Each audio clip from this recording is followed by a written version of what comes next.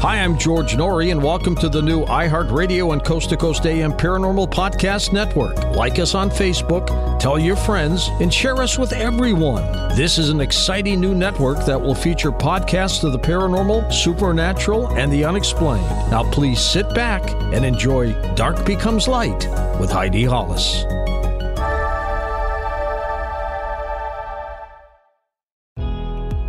Welcome to our podcast. Please be aware the thoughts and opinions expressed by the host are their thoughts and opinions only and do not reflect those of iHeartMedia, iHeartRadio, Coast to Coast AM, employees of Premier Networks, or their sponsors and associates. We would like to encourage you to do your own research and discover the subject matter for yourself.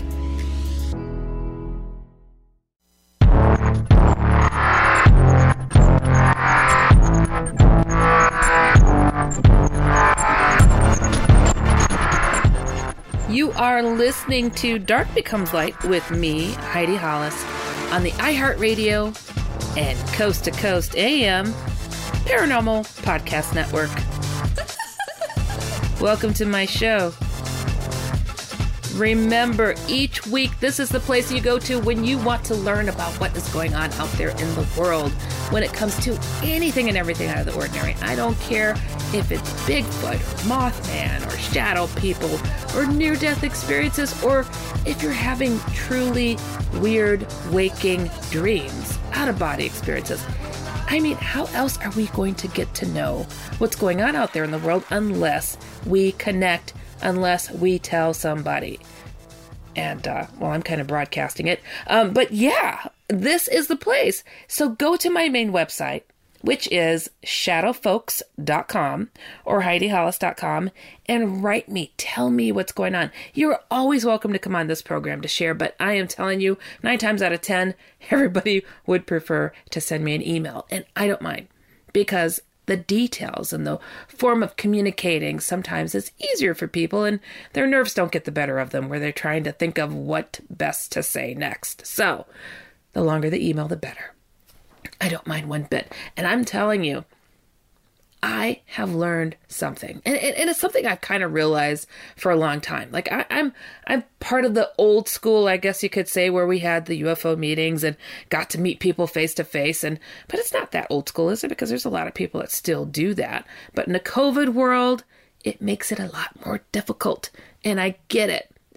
But there's something that's missing when it comes to this COVID world or the internet world, where we're just Zooming and we Google and we find a forum and we get some information and it's like, okay, I shared, I think, but there's something to be said about physically connecting with people, getting out and meeting people. And I'm bringing this up for a reason, because my goodness, I had a blast more recently having gone to a UFO festival, and wow, I didn't know how much I needed that, how much I missed that. And it was COVID safe, and you know, we all practice safe distance and the masking and all that good stuff. And I met great people there, great people, the people who attended to the speakers. And in fact, it leads right into a couple of things on this program today. One being, the guest today is from that conference, and her name is Katie Grabowski. And I have to tell you, connecting with her and the other speakers were fabulous. By the way, I mean, I had a great time, learned a lot from every single person. And yeah, but also, I always say I don't peek at the emails when I get them. I really don't. But sometimes they're just so short, and I'm like, what? Okay, I'm reading this here. Oh, well, hey. And randomly picked an email, and lo and behold, it fits right in to the conversation with what I wanted to address in this first segment before we get to Katie. So, yeah, I'm gonna hop right on over, and I'm going to read that to you right now so you can see what I mean. It starts off, Dear Heidi, I am a lifetime abductee. Black-eyed teens, doppelgangers, angels, aliens, and evil crap since I was 2 years old. Now, 66, and finally I'm over PTSD and looking to help others fight these agents from Hades. He didn't say Hades, but I would love to talk for a while and see if we see eye to eye and ask, what do you do to fight and teach others to do that? Thanks, Doug. Short and sweet, short and sweet. So I saw that and I was like, oh, that is just so perfect. So many people are experiencing a multitude of things, from something that might seem other dimensional to solid to cryptid-like stuff to black-eyed teens. I mean, gosh, Doug, I wish you wrote about that, because I really want to learn and hear more about the black-eyed children, because those things really freak me out. But doppelgangers, would love to hear about that more too. I've experienced that. And yeah, but listen to what he's saying here. He's calling this stuff evil. So a lot of people, when they experience something alien, especially over time, there's a shift. There's a shift that happens. People shift in their thinking on what was thought to be traumatic. Post-traumatic stress disorder often comes from alien abductions, and they go to seek help, and then lo and behold, it's been aliens this whole time and had no idea. And then I've watched this over the years when people shift and like, oh, I guess it's not so bad. I've gotten used to the surgeries and them interrupting my sleep and taking my children through the window and doing all these different things. But this person here has come out saying it's evil. And I like to say there's definitely a conflict in alien contact where people are experiencing more than one thing, but some of these people, straight up abductions, experiments, same stuff that's going on for I don't know how long, but the person's perspective has changed, and I'm not one to knock a person for what they believe to be true for themselves, because who am I? But I just like to put that thought out there, and what I learned too from encounters with things that I have also had, not of the alien abduction kind, but beings that say beware, because some of these beings can shapeshift to make themselves look like other beings. And you think, oh, those are the good guys I had a conversation with. They didn't do any experiments on me. And then all of a sudden, whoa, these guys I thought were nice did experiments on me. Or they get convinced to say, you agreed to this in a past life, or they get a memory even. You agreed to have this happening to you. So they become more, pliable to what's going on, or they're taught something. And so they get, they're okay with what's happening. But again, not trying to knock people for what they believe to be true for themselves. For myself, if somebody's coming over and abusing me, I would ask them to leave, and I wouldn't try to get used to it, and it's like, oh, but did I get used to the abuse? And then it seemed like I agreed. I don't know, what's going on here. I see the shift. I don't understand it. But then some of these people become more spiritual, more spiritually inclined, more aware about the environment. And these all sound like wonderful things, but a lot of people are becoming more spiritual these days. A lot of people are more aware. But then there's people who also step away from spirituality, or they'll just stick to the spiritual topic as that. Not religious, I'm spiritual. It's like, okay, I get it. But, what is this? Why is this? Are these beings encouraging this? Is that okay? The beings that I had contact with said the beings that do abductions do try to put the thought of preserve the planet environmentally. And the more positive beings say, but that's not the most important thing that should be focused on. Putting all that energy into that is not the most important thing. And I'm like, I'm confused. What do you mean? It's like the most important thing are tending to souls, saving the souls. The earth recycles. That's what it does. It will recycle. It will repair itself. But focusing on the souls is what's important. So diverting attention from that is not a good thing. That's what I was told. Just sharing. A lot of people think otherwise because environmental things are positive, and I get that. And I feel that is too. I think we should definitely do our best to keep this planet in decent shape for ourselves and the next generation. So, but the conflict and alien contact, like we're taking the words of beings that are doing things that I wouldn't volunteer for surgery. I wouldn't volunteer to have hybrid children. I wouldn't volunteer. I mean, in my today mind, I would hope I wouldn't volunteer, or past life mind, so that's where I come from on it. But there are people, and a lot of people are like, what they once thought was negative, they don't anymore. And I'm like, okay, why? We should understand this. But these things, these conversations, what I'm getting at, I got a little sidetracked. But what I'm getting at is we should have these conversations and discuss it with each other.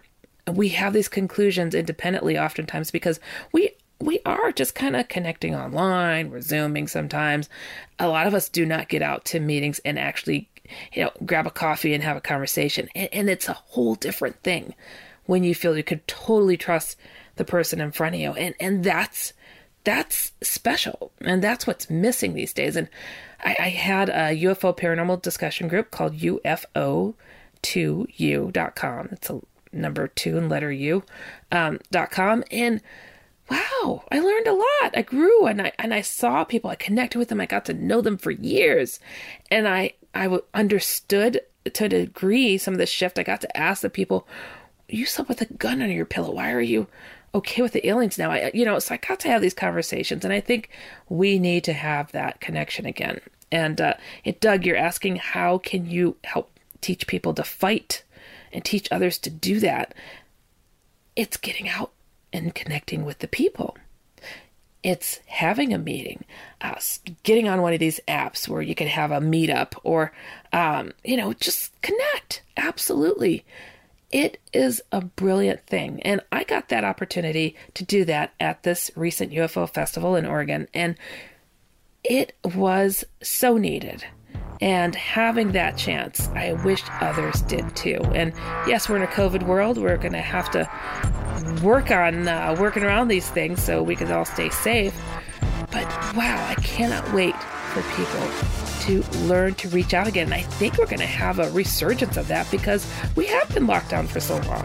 And I think we're going to find more value in having the groups come back to life. Even I am thinking of bringing back mine. So, and my guest today is actually from that conference, and I think you're going to really enjoy her. It is going to be Katie Grabowski. And wow, are you in for a treat? We're talking connections to something like Skinwalker Ranch. Oh yeah. You guys, you are listening to Dark Becomes Light with me, Heidi Hollis, on the iHeartRadio and Coast to Coast AM Paranormal Podcast Network. Stick around.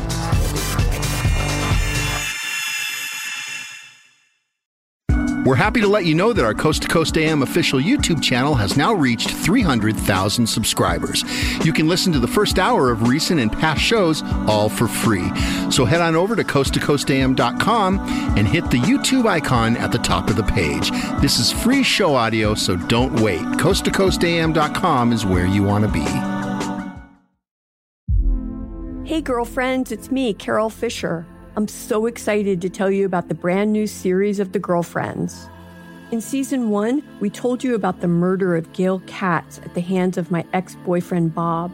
At one point, a woman's torso washed up on Staten Island and was misidentified as Gail. She spent 9 years in Gail's grave, and then she just disappeared. It's almost like it's become this moral obligation to find her. And that's what we're going to do. Find this missing girlfriend and tell her story. With the help of some of your favorite girlfriends from season 1, like my producer, Anna. Oh my God. My friend, Dr. Mindy Shapiro. Hi, it's Dr. Shapiro, and I'd like to speak with the Deputy Medical Examiner. And of course, Gail's sister, Elaine Katz. Having no closure, it kills you. Join us as we try to solve a 35-year-old cold case. It's not going to be easy, but it's going to be one hell of a ride. What? I can't believe this. Listen to Season 2 of The Girlfriends, Our Lost Sister on the iHeartRadio app, Apple Podcasts, or wherever you get your podcasts. I'm Scott Weinberger, journalist and former deputy sheriff. In my new podcast series, Cold Blooded, The Apollo Gym Murders, I'm embedded in the cold case investigation into the death of firefighter Billy Halpern. It's just a shame, that they took him from us. Experience this investigation in a truly unique way, knocking on doors, uncovering new evidence, including the DNA of a potential killer. My name is Danny Smith. I'm a detective with Miramar Police Department. This is Scott Weinberger. We're actually reopening an old case, and your name came up. Untangling secrets that may reveal the answers to not only one murder, but almost a dozen. I thought they were going to kill me, so I kept my mouth shut and I didn't say anything. All these years, I didn't say anything. Listen to Cold Blooded, The Apollo Gym Murders on the iHeartRadio app, Apple Podcasts, or wherever you get your podcasts. Hey fam, I'm Simone Boyce. I'm Danielle Robay. And we're the hosts of The Bright Side, a daily podcast from Hello Sunshine that's guaranteed to light up your day. Every weekday, we bring you conversations with the culture makers who inspire us. Like our recent episode with Hollywood royalty Regina and Raina King. We talked about the creative power of women's relationships. I feel like, thank God for women, especially when it comes to Black women, the way we lean on our mothers, our grandmothers, our sisters, our friends. We're just each other's pulse. It's molecular, Listen to The Bright Side from Hello Sunshine on the iHeartRadio app, Apple Podcasts, or wherever you get your podcasts.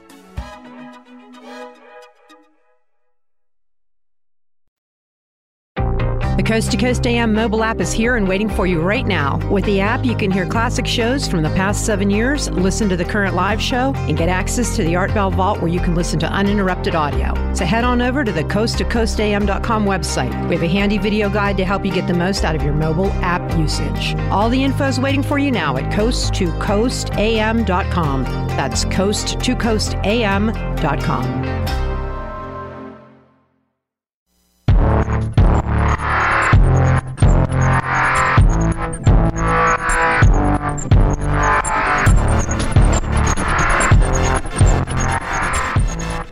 Welcome back. You are listening to Dark Becomes Light with me, Heidi Hollis, on the iHeartRadio and Coast to Coast AM Paranormal Podcast Network. As promised, I have a fabulous guest. I have Katie Grabowski, who is the Colorado MUFON State Director and serves on the Colorado Board of Directors. She is a star investigator for MUFON and is team lead administrator for MUFON's Mars team, which is MUFON's archive research reporting system. She also conducts her own independent investigations and research outside of MUFON and founded the Colorado UFO Paranormal Research Group to further explore these topics and to share her discoveries with others. Katie spends a lot of her time traveling to archives for research and to conduct interviews. She is the author of Letters of Light and Love, 4 decades of UFO encounters, experiences, and sightings shared with ufologist R. Leo Sprinkle, PhD. She is currently writing her second book, High Strangeness on a Colorado Ranch, and she holds a Bachelor of Science in Visual Communications and owned her own graphic design studio, Design Junkie, and is the mother of 5. I'm telling you, Katie is truly a tremendous force to be reckoned with and is absolutely necessary and needed to help further research today. So everybody, I'd love to welcome Katie Grabowski. How are you doing there, Katie? I'm doing great. I am soaking up the gorgeous Colorado sun. It's a beautiful day here today, preparing and enjoying it before winter hits us. Wow, that is wonderful. Lucky you. We had a conversation just prior. I'm not even going to talk about it. But, I have to say, Katie, I had the wonderful opportunity to connect with you. We were at the UFO Fest up there in McMinnville, Oregon. And I am really impressed, first of all, with your background. Second of all, with your ginormous personality. A lot of MUFON people get totally pegged for being all just, I don't know. It's not an uptightness, but you guys are more scientifically based, but you are ultimately human. And I was very appreciative to get to know that very human side of you. You have a spark that I think is really, really welcoming to a lot of people. Oh, thank you, Heidi. That's so funny. I always like to say I kind of live in the center of the bridge. I have that scientific side, and I appreciate MUFON. And MUFON, we can have fun too. Yes. I like, you have to have some fun with some things, or what's the point? I mean, we live one life, and I just think it's a great way to connect with people and hear people's experiences and things. It's vitally important to what we do in the field. And I like also the bridging of the UFO world and the paranormal world, because, with my experiences, I can't disconnect the two. I feel they're very much connected, and the answer is ultimately going to be very complex. Very true. And there's science to kind of back that as well, that there's that bridge between the two, the paranormal and ufology. That's right. And I love that. I mean, as far as, the power of our consciousness and our mind. And I mean, I think that's finally being taken more seriously and being studied more, academically in universities and that. So I think that's an exciting thing. Truly. So, my goodness, I have to ask. So being the state director for Colorado's MUFON, how on earth and why on earth? Why did you get involved in these things? Well, I really got involved in 2012. Like a lot of people, people go through life and they experience things they don't quite understand. And that happened to me from a very young age. I mean, we had some experiences when I was really young, kind of family legends, both in Wisconsin and Illinois. And then from 1975 to 1978, I spent a handful of times out on this very strange ranch out in Elbert County, Colorado. It was known in UFO folklore through the APRA reports as the Clearview Ranch or the Rocky Mountain Ranch. It is in Elbert County, and it's very much like the Skinwalker Ranch in Utah. So those I had these memories. My sister and I have these things happening. We were threatened and warned really never to talk to anybody about it. So I never even knew it was reported or investigated or anything. And in 2012, I started watching, actually before that, it was earlier than that, I started watching Ghost Hunters and love that show and all the paranormal stuff. And I was watching a documentary, and they had mentioned MUFON, or the Mutual UFO Network.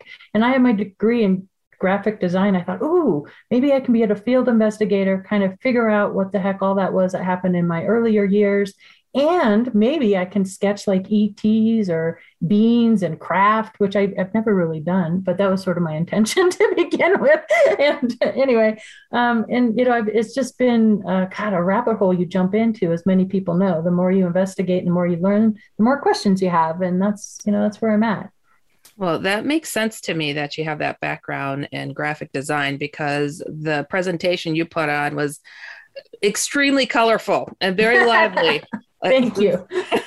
A lot of people appreciated that and wanted to get up out of their seats, quite literally, for many reasons. I appreciate that. Thanks. Oh, it was great. So it's fascinating to me. Like I think a lot of people that are involved in these types of topics are familiar with the Skinwalker Ranch and some of the very strange happenings, but to have experienced something like that yourself and to hear your story, I think the most disturbing part was the threat that you got, and it wasn't an earthly threat. Are you able to go into that a little bit?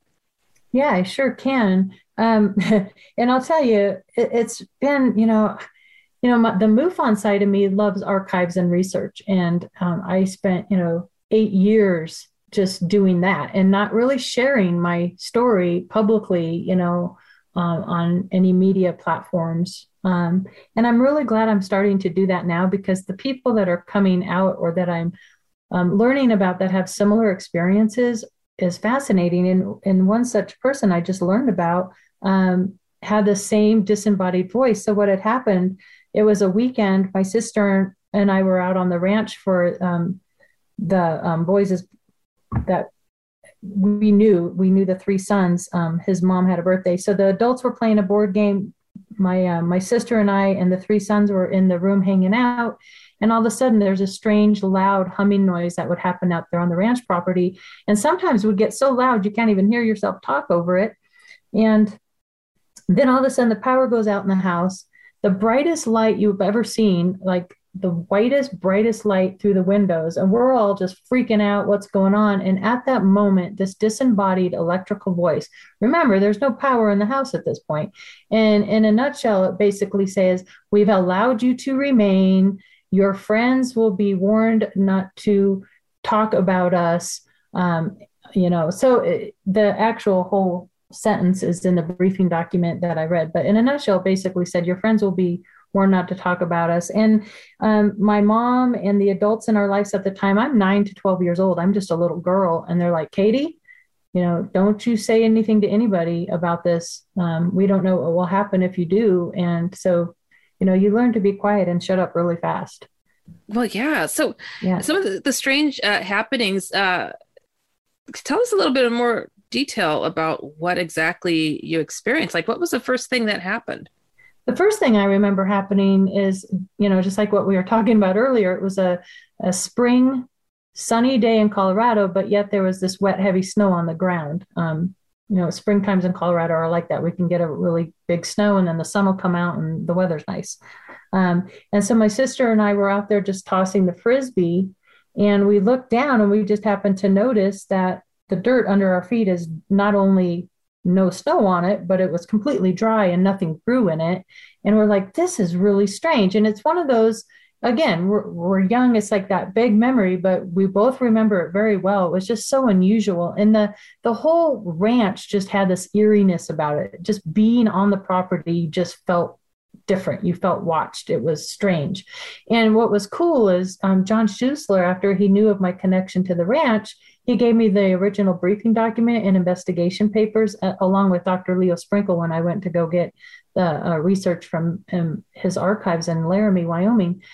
They actually had that snowless dry circle. They investigated that, and they said it was 35 feet in diameter. So it was cool to have that confirmation, like, there it is, that's that circle. But that was the very first thing my sister and I remember. That is amazing. I mean, It's quite physical. It's one of those things that it helps to verify and justify it in your mind, and then to have that absolutely verified later. I mean, I wish I had something like that, having grown up in some of the strange circumstances personally. So that's amazing. Yeah, the confirmations of our memories have been just like, oh my gosh, it's so rewarding to have that, and also in that report, when it talked about that 35-foot in diameter circle, it talked about the snow on the outside of it, and there were drops of blood.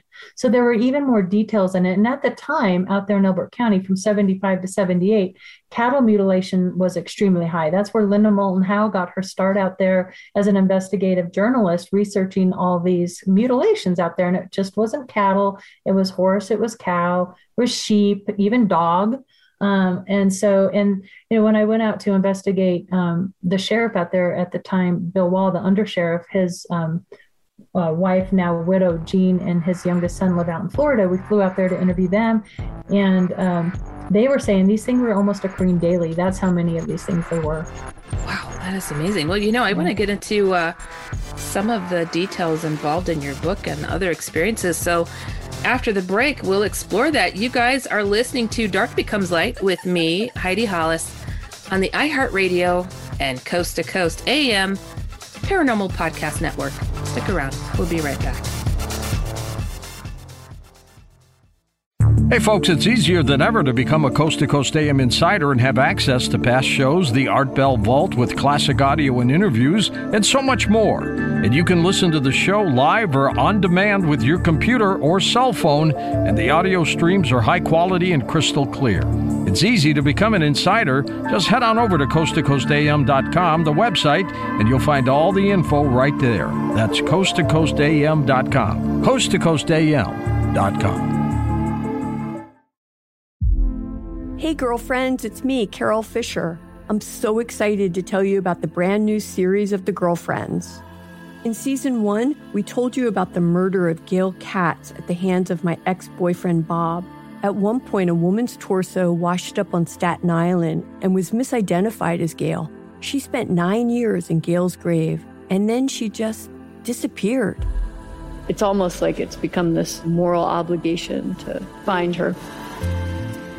And that's what we're going to do. Find this missing girlfriend and tell her story. With the help of some of your favorite girlfriends from season 1, like my producer, Anna. Oh my God. My friend, Dr. Mindy Shapiro. Hi, it's Dr. Shapiro, and I'd like to speak with the Deputy Medical Examiner. And of course, Gail's sister, Elaine Katz. Having no closure, it kills you. Join us as we try to solve a 35-year-old cold case. It's not going to be easy, but it's going to be one hell of a ride. What? I can't believe this.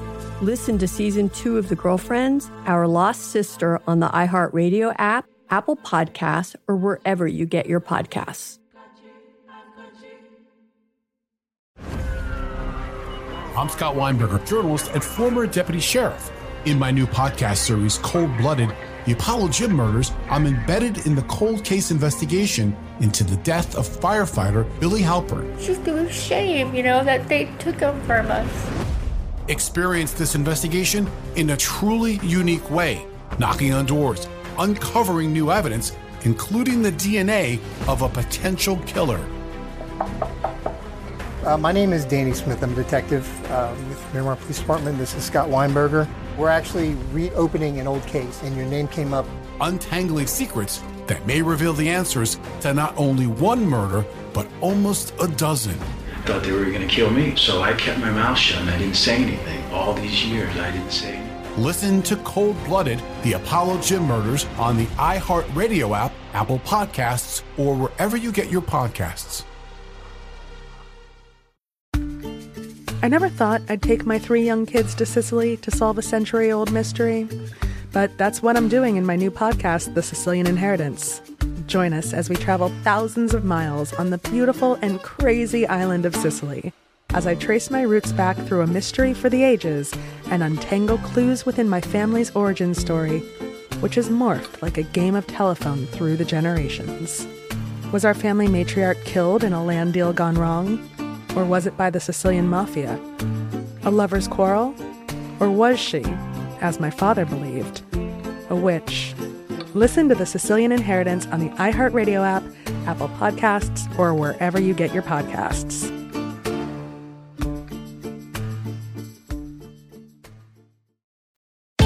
Hey, it's George Norrie, and thank you for listening to the iHeartRadio and Coast to Coast AM Paranormal Podcast Network.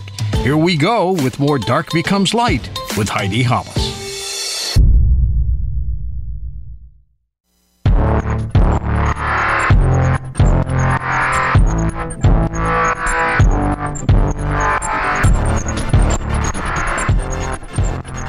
Welcome back. You are listening to Dark Becomes Light with me, Heidi Hollis, on the iHeartRadio and Coast to Coast AM Paranormal Podcast Network. Joining me is Katie Grabowski. She is, she's really got quite the story and quite a few similarities between the famous Skinwalker Ranch. And you were telling us a little bit about some of those odd experiences that you had. And I wanted to hear more about that and what you feel Skinwalker Ranch has in common with where you grew up. Yeah, I mean, the commonalities between the Skinwalker Ranch and the Colorado Ranch are just astounding. I mean, from the cattle mutilations, the humming noises, the Native American connections, strange circles on the ground, the humming noises, the crypto creatures, the Sasquatch creature. I mean, on and on the list, these strange disappearing boxes. But one of my main objectives starting out in researching this property in the area, because I thought at first it was just at that particular ranch. Come to find out, the activity was really high in the whole entire county. There's several small towns in Elbert County, Colorado. And so the activity was going on. It wasn't just isolated to the one property. But what was really fascinating to me, and the question I really always had was, how much of this was unknown phenomenon, possible UFOs and beings, and how much of it was our own military and government out there? Because we had these strange, menacing helicopters that were out there and, pulling up newspaper articles from back in the day. These helicopters were actually chasing people, menacing people, and we're talking young kids. Why would you do that? What were these helicopters doing out there at the time? There were two A-7Ds that in the report that I received said that they crashed in pursuit of a UFO. And it was so interesting because in Laughlin at a UFO conference, Richard Doty was there speaking. And I know, disinformation, he's kind of come out forward lately and said, look, man, I was just doing my job. But I thought it would be interesting to just ask him if he knew of the property, which he said that he did. He didn't say he was out there personally, but he was aware of it, which is really interesting to me that we have people in our military that we know were out there. We know NORAD was aware of what was going on. And we know Camp Carson and the Air Force Academy, they're all in Colorado Springs. And where this property sits wasn't too far from the lands that they owned. So my question had always been, what were they doing out there? Were they out there causing activity? Or were they out there trying to investigate activity? And what I've come to believe now is that it's a combination of both. I think both things were happening. And I'm still, that's what drives me to keep digging, because it's been so long now, over 4 decades.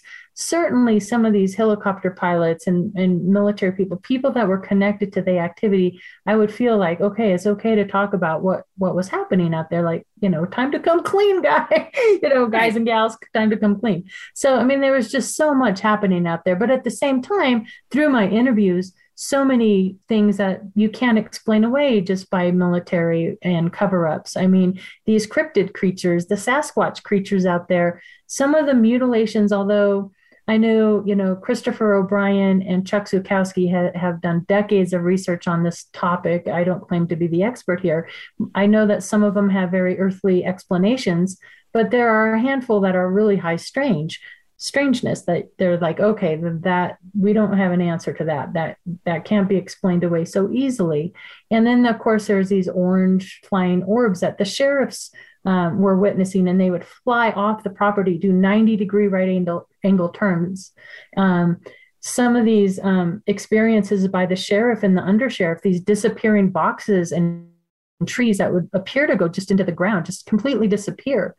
What is that all about? So, and then the paranormal things that were going on, the ghosts and this. So there's a lot to these properties.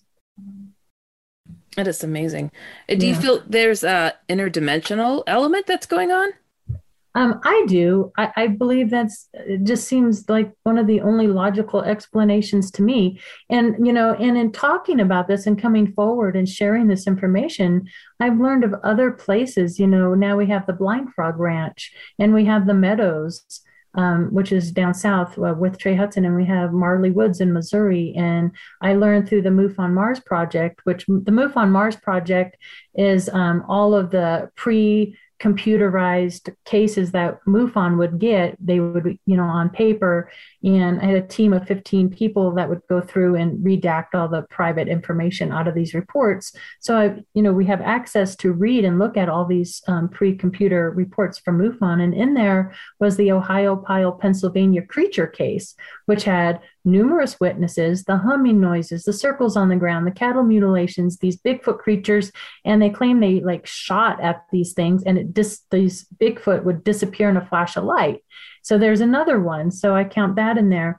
And something that is really intriguing to me is to try and find what is it about these places that either are allowing us to see the phenomenon more easily, or is allowing these things to interact with the environment, like portals or gates or something that are opening here. And something that I found, if you go to the United States Geological Magneticism map, you'll find that most of these or all of these locations are ping the charts as being highly magnetic areas. So I find that interesting. I think there's something important there. And I'm hopeful that we're all going to start working together to look at some of these commonalities at these locations. Look at what we have in common versus the differences when it comes to these cross research type situations. And I believe that there's always that situation. If you look and listen longer to the people that are telling you,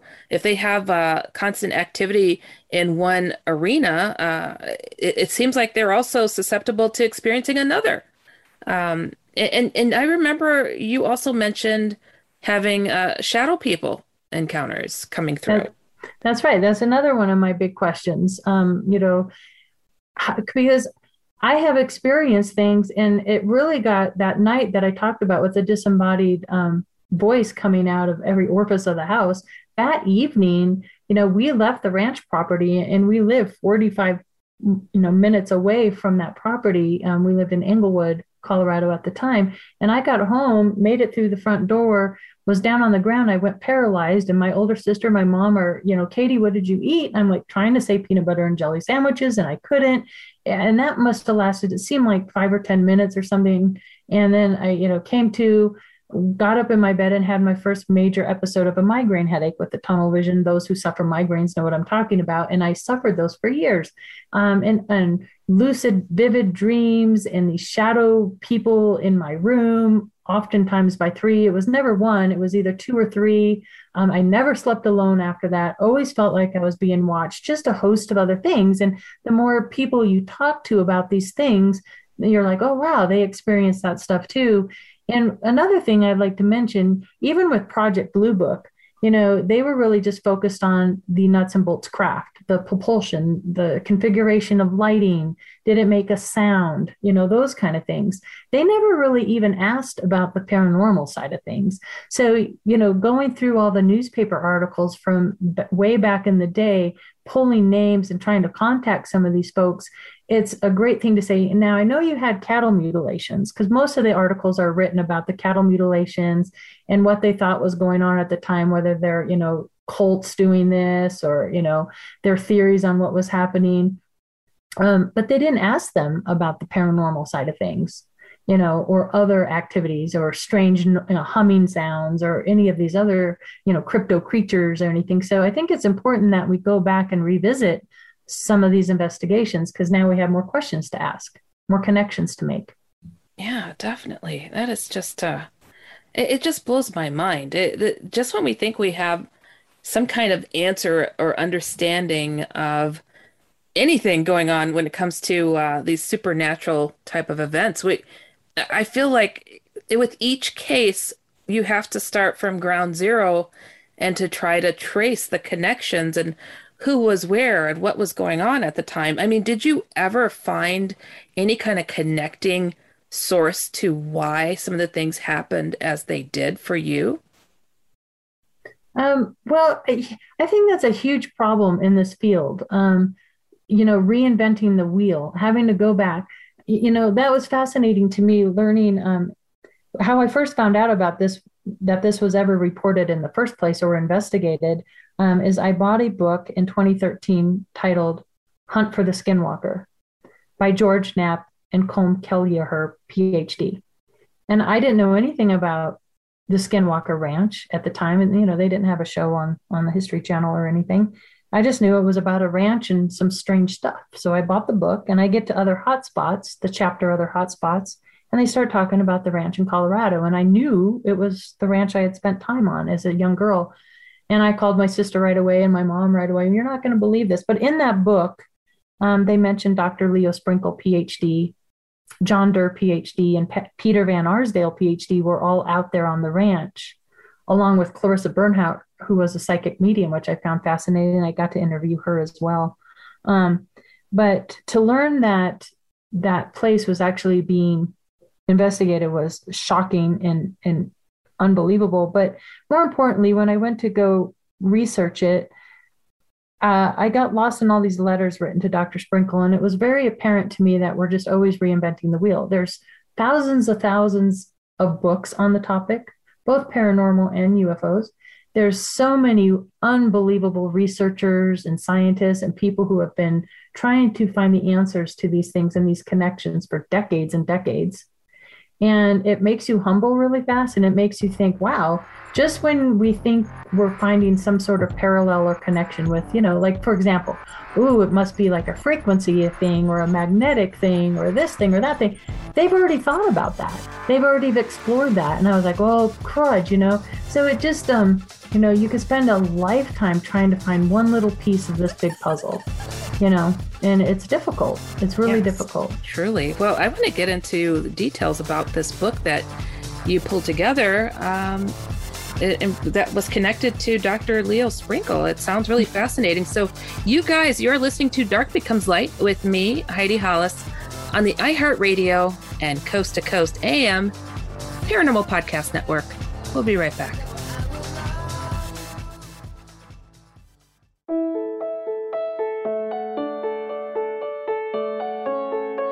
The internet is an extraordinary resource that links our children to a world of information, experiences, and ideas.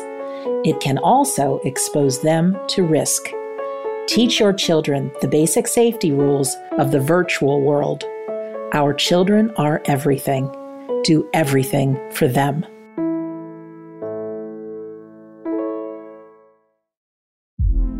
Hey girlfriends, it's me, Carol Fisher. I'm so excited to tell you about the brand new series of The Girlfriends. In season 1, we told you about the murder of Gail Katz at the hands of my ex-boyfriend Bob. At one point, a woman's torso washed up on Staten Island and was misidentified as Gail. She spent 9 years in Gail's grave, and then she just disappeared. It's almost like it's become this moral obligation to find her. And that's what we're going to do. Find this missing girlfriend and tell her story. With the help of some of your favorite girlfriends from season 1, like my producer Anna. Oh my God. My friend Dr. Mindy Shapiro. Hi, it's Dr. Shapiro, and I'd like to speak with the Deputy Medical Examiner. And of course, Gail's sister Elaine Katz. Having no closure, it kills you. Join us as we try to solve a 35-year-old cold case. It's not going to be easy, but it's going to be one hell of a ride. What? I can't believe this. Listen to season 2 of The Girlfriends, Our Lost Sister on the iHeartRadio app, Apple Podcasts, or wherever you get your podcasts. I'm Scott Weinberger, journalist and former deputy sheriff.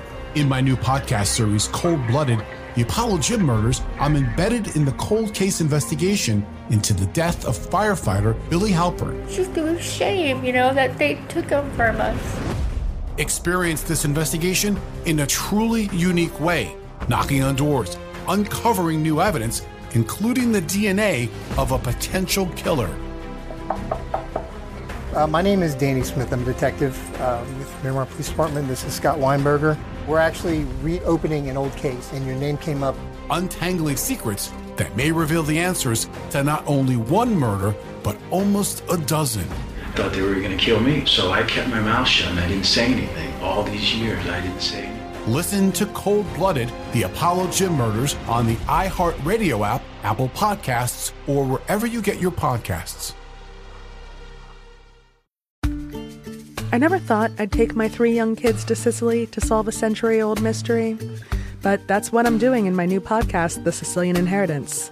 Join us as we travel thousands of miles on the beautiful and crazy island of Sicily, as I trace my roots back through a mystery for the ages and untangle clues within my family's origin story, which has morphed like a game of telephone through the generations. Was our family matriarch killed in a land deal gone wrong? Or was it by the Sicilian mafia? A lover's quarrel? Or was she, as my father believed, a witch? Listen to The Sicilian Inheritance on the iHeartRadio app, Apple Podcasts, or wherever you get your podcasts.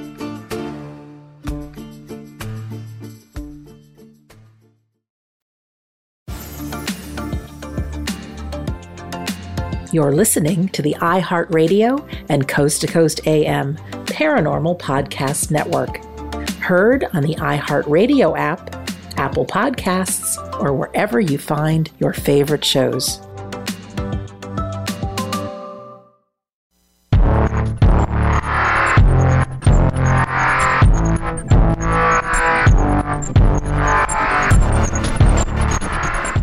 Welcome back. You are listening to Dark Becomes Light with me, Heidi Hollis, on the iHeartRadio and Coast to Coast AM Paranormal Podcast Network. And I have Katie Grabowski. And wow, you guys, you have never heard such a story. I am really, really digging it. And I haven't had anybody come on the show that says, I really got involved in looking into these topics because I read my story in a book already. What? Yeah, I know. It was quite shocking for me as well, but also just like validation, like, oh my gosh, my sister, we're not crazy. Oh my gosh, this happened, because, I'll never, ever forget that night. And of course, Dr. Leo Sprinkle, who is just a gem and a pioneer in the field for experiencer and a hypnotherapist and a psychologist out of Laramie, Wyoming. He's old school. He didn't do, emails or anything. So I had to handwrite him a letter, and I'll never forget walking to my mailbox and getting that letter back from him going, yes. And he had the last name of the family and the local, and I'm like, oh, I knew it. Oh my gosh. Wow. That is an unforgettable day. And, next week it's a 2.5 hour drive for me to Laramie. So I made that drive, met with Leo, and he is the most gracious time of his spirit and his time. Like we sat on the couch and talked for 2 hours in his office. He's just the sweetest man you can ever want to know. I actually went last week and visited him. He's 91 now. He's hanging in there. Wow. But he's just a great guy. So what ended up happening is I went to the archives, which is open for anybody. You can go to the Heritage Center in Laramie, and he has 84 boxes of his lifetime of work there. And I went to pull the file on the ranch, which is there, but I got lost. I pulled every file out of every box. I got lost in people's letters that had written to him over the decades. And we're talking from experiencers, from PhDs, from other people in the field. They're all filed in there. And they're fascinating. And I just, made a dozen trips back and forth, and I would take photographs of hundreds of these letters. Then I'd go home, I'd organize them all into files, box 33. And then I'd go through and I'd read them all. And I kind of pulled all the juicy parts out of the letters. Like I felt if I found them interesting, other people would find them interesting. And it came to me in a dream, you need to put these in a book. So the book is Letters of Love and Light, 4 decades of UFO encounters, experiences, and sightings shared with ufologist R. Leo Sprinkle, PhD. There's several different chapters in the book on hypnosis. Something a lot of people wrote about was this a dream or was this a memory? Abductions, channeling the ETs, letters from children. Dr. Sprinkle kept all his response letters. So every chapter begins with a quote that relates to the chapter. And that's cool because you can kind of see how his process of thought changed through the decades. So it was just this huge labor of love. And like I said, it made me so humble to read the work of so many other pioneers in the field. And it kind of, it was just a great experience. It was a really great experience. I was so happy to honor him in this way. And along the way, I learned a lot of cool things, from different people and different letters. What were some of the more interesting experiences that you read? One that really surprised me, I would hope most of your listeners would be familiar with the 1975 Travis Walton abduction case out of Snowflake, Arizona. So I come across a letter in box 20, folder 31, from a gentleman that lives in Illinois. The letter's dated March 13th, 1981. And he says, I'm a senior citizen now and not educated to your level. I have been a country preacher for many years now. And he goes on to talk about, it was a year between 1931 and 1934. Our bus had run through a small place that I believe to be Snowflake, Arizona. And he goes on to talk about an abduction experience he had with a blue light. Pretty similar description of this. I mean, so I'm like, wow, this is an earlier Snowflake, Arizona incident from a preacher that talks about that. That's interesting. There's also some really cool information I found on F.E. Warren Air Force Base. It was a multi-witness sighting out there in Cheyenne, Wyoming, 1965, with multiple military witnesses, nuclear shutdowns, and you name it. So that was fascinating. There's just so many things. And not only from the United States, but, stories from Brazil and all around the world. So, Amazing. Did you get a sense of what beings people were having the most interactions with? Were they all grays or? That's really a great question. And something that also fascinates me about this topic is it seems to me, reading through the letters and reading the books and all the research, that the phenomenon it seems to somewhat shift. Like for me, my favorite decade to read about and research, of course, is the 1970s, because of my experiences out on the ranch property. And it's fascinating to read about these because there were like more accounts of actual landed craft or beings in these suits, silver suits, blue suits. And of course, you don't know how much of that is popular media. 1977 was Close Encounters of the Third Kind, which I had to laugh because it just occurred to me. I'm like, wow, I don't think everybody looked at that as like a documentary film. Or when I was watching it, I'm like, that's like true life. I'm living that crap. Anyway, sorry for the language.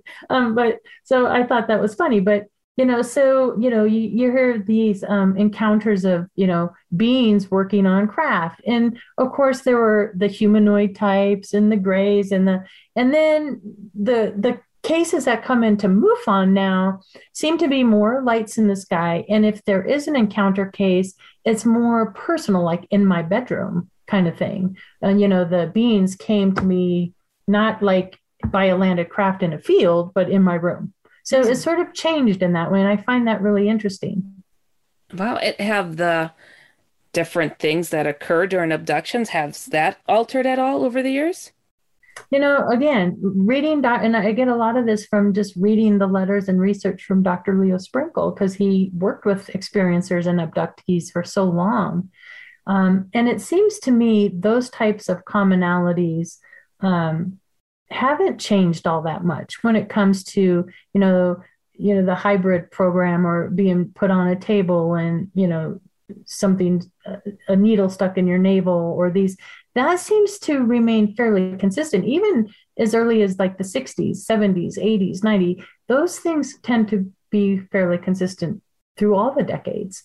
And I know out there when we were at UFO Fest, Ray Hernandez just and his team are doing research on that as well, looking, talking to experiencers from around the world and trying to find those connections as well. And so that hasn't changed so much. Yeah, it seems the things that have changed, I've been involved in it for a while myself, and the perspective of those who were taken have changed from horror to, I think I was chosen, to, I guess I'm okay with this.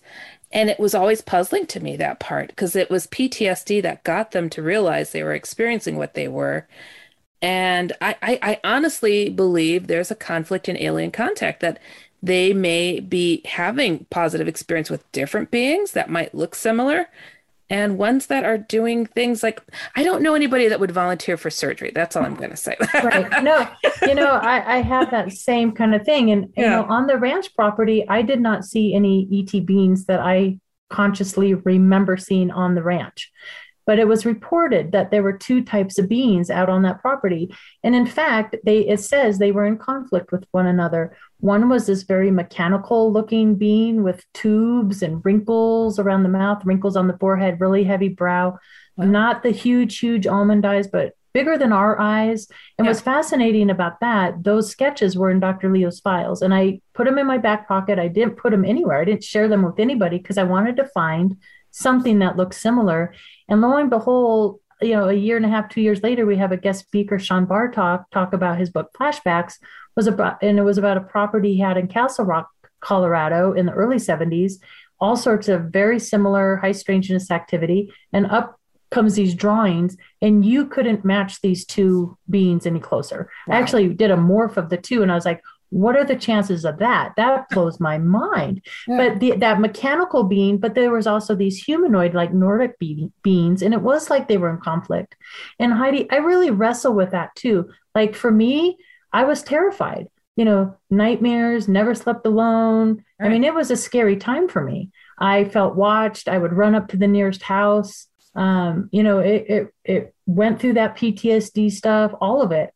But now, just like so many experiencers, now I feel like I'm kind of driven, and it's, more of a positive kind of thing in my life. I certainly don't feel chosen any kind of way. Mm-hmm. People ask me, do you think you were abducted? And I, like I say, I don't know the answer to that. Dr. Sprinkle put me under hypnosis, and I was kind of a little shocked with what came out of my mouth. So yeah. I don't know. Right. I don't know. Right. But I wrestle with that kind of, how did that bad experience, that really frightening thing when I was a kid, where you felt isolated and alone, turn into something that I'm so driven about now. To find answers. Yeah, it's really an interesting thing. That's wonderful. I just hope I'm not being tricked. Right. Well, I mean, hey, but you might be inspired by an opposing force, another type of being, for all you know. But I mean, it's a puzzle. How can people get a hold of you if they want to reach out? I have a website. It's Katie Grabowski, KatieGriB as in boy, OSKI.com, KatieGrabowski.com. Thank you so much, Katie Grabowski. I really want to thank you for coming on the show today. This was really fascinating. Yeah, thank you so much for having me. I can't wait to hang out again. We had a blast. It'll happen. Yeah. All right, everybody, we have come to the bottom of another fabulous program. Remember to go to my main website, Shadowfolks, or HeidiHollis.com, and tell me what's going on in your lives. What is it that you're experiencing? What are your thoughts? What's your research? And I mean A to Z, anything and everything. You have been listening to Dark Becomes Light with me, Heidi Hollis, on the iHeartRadio and Coast to Coast AM Paranormal Podcast Network. We'll see you next time. Stay safe, everybody.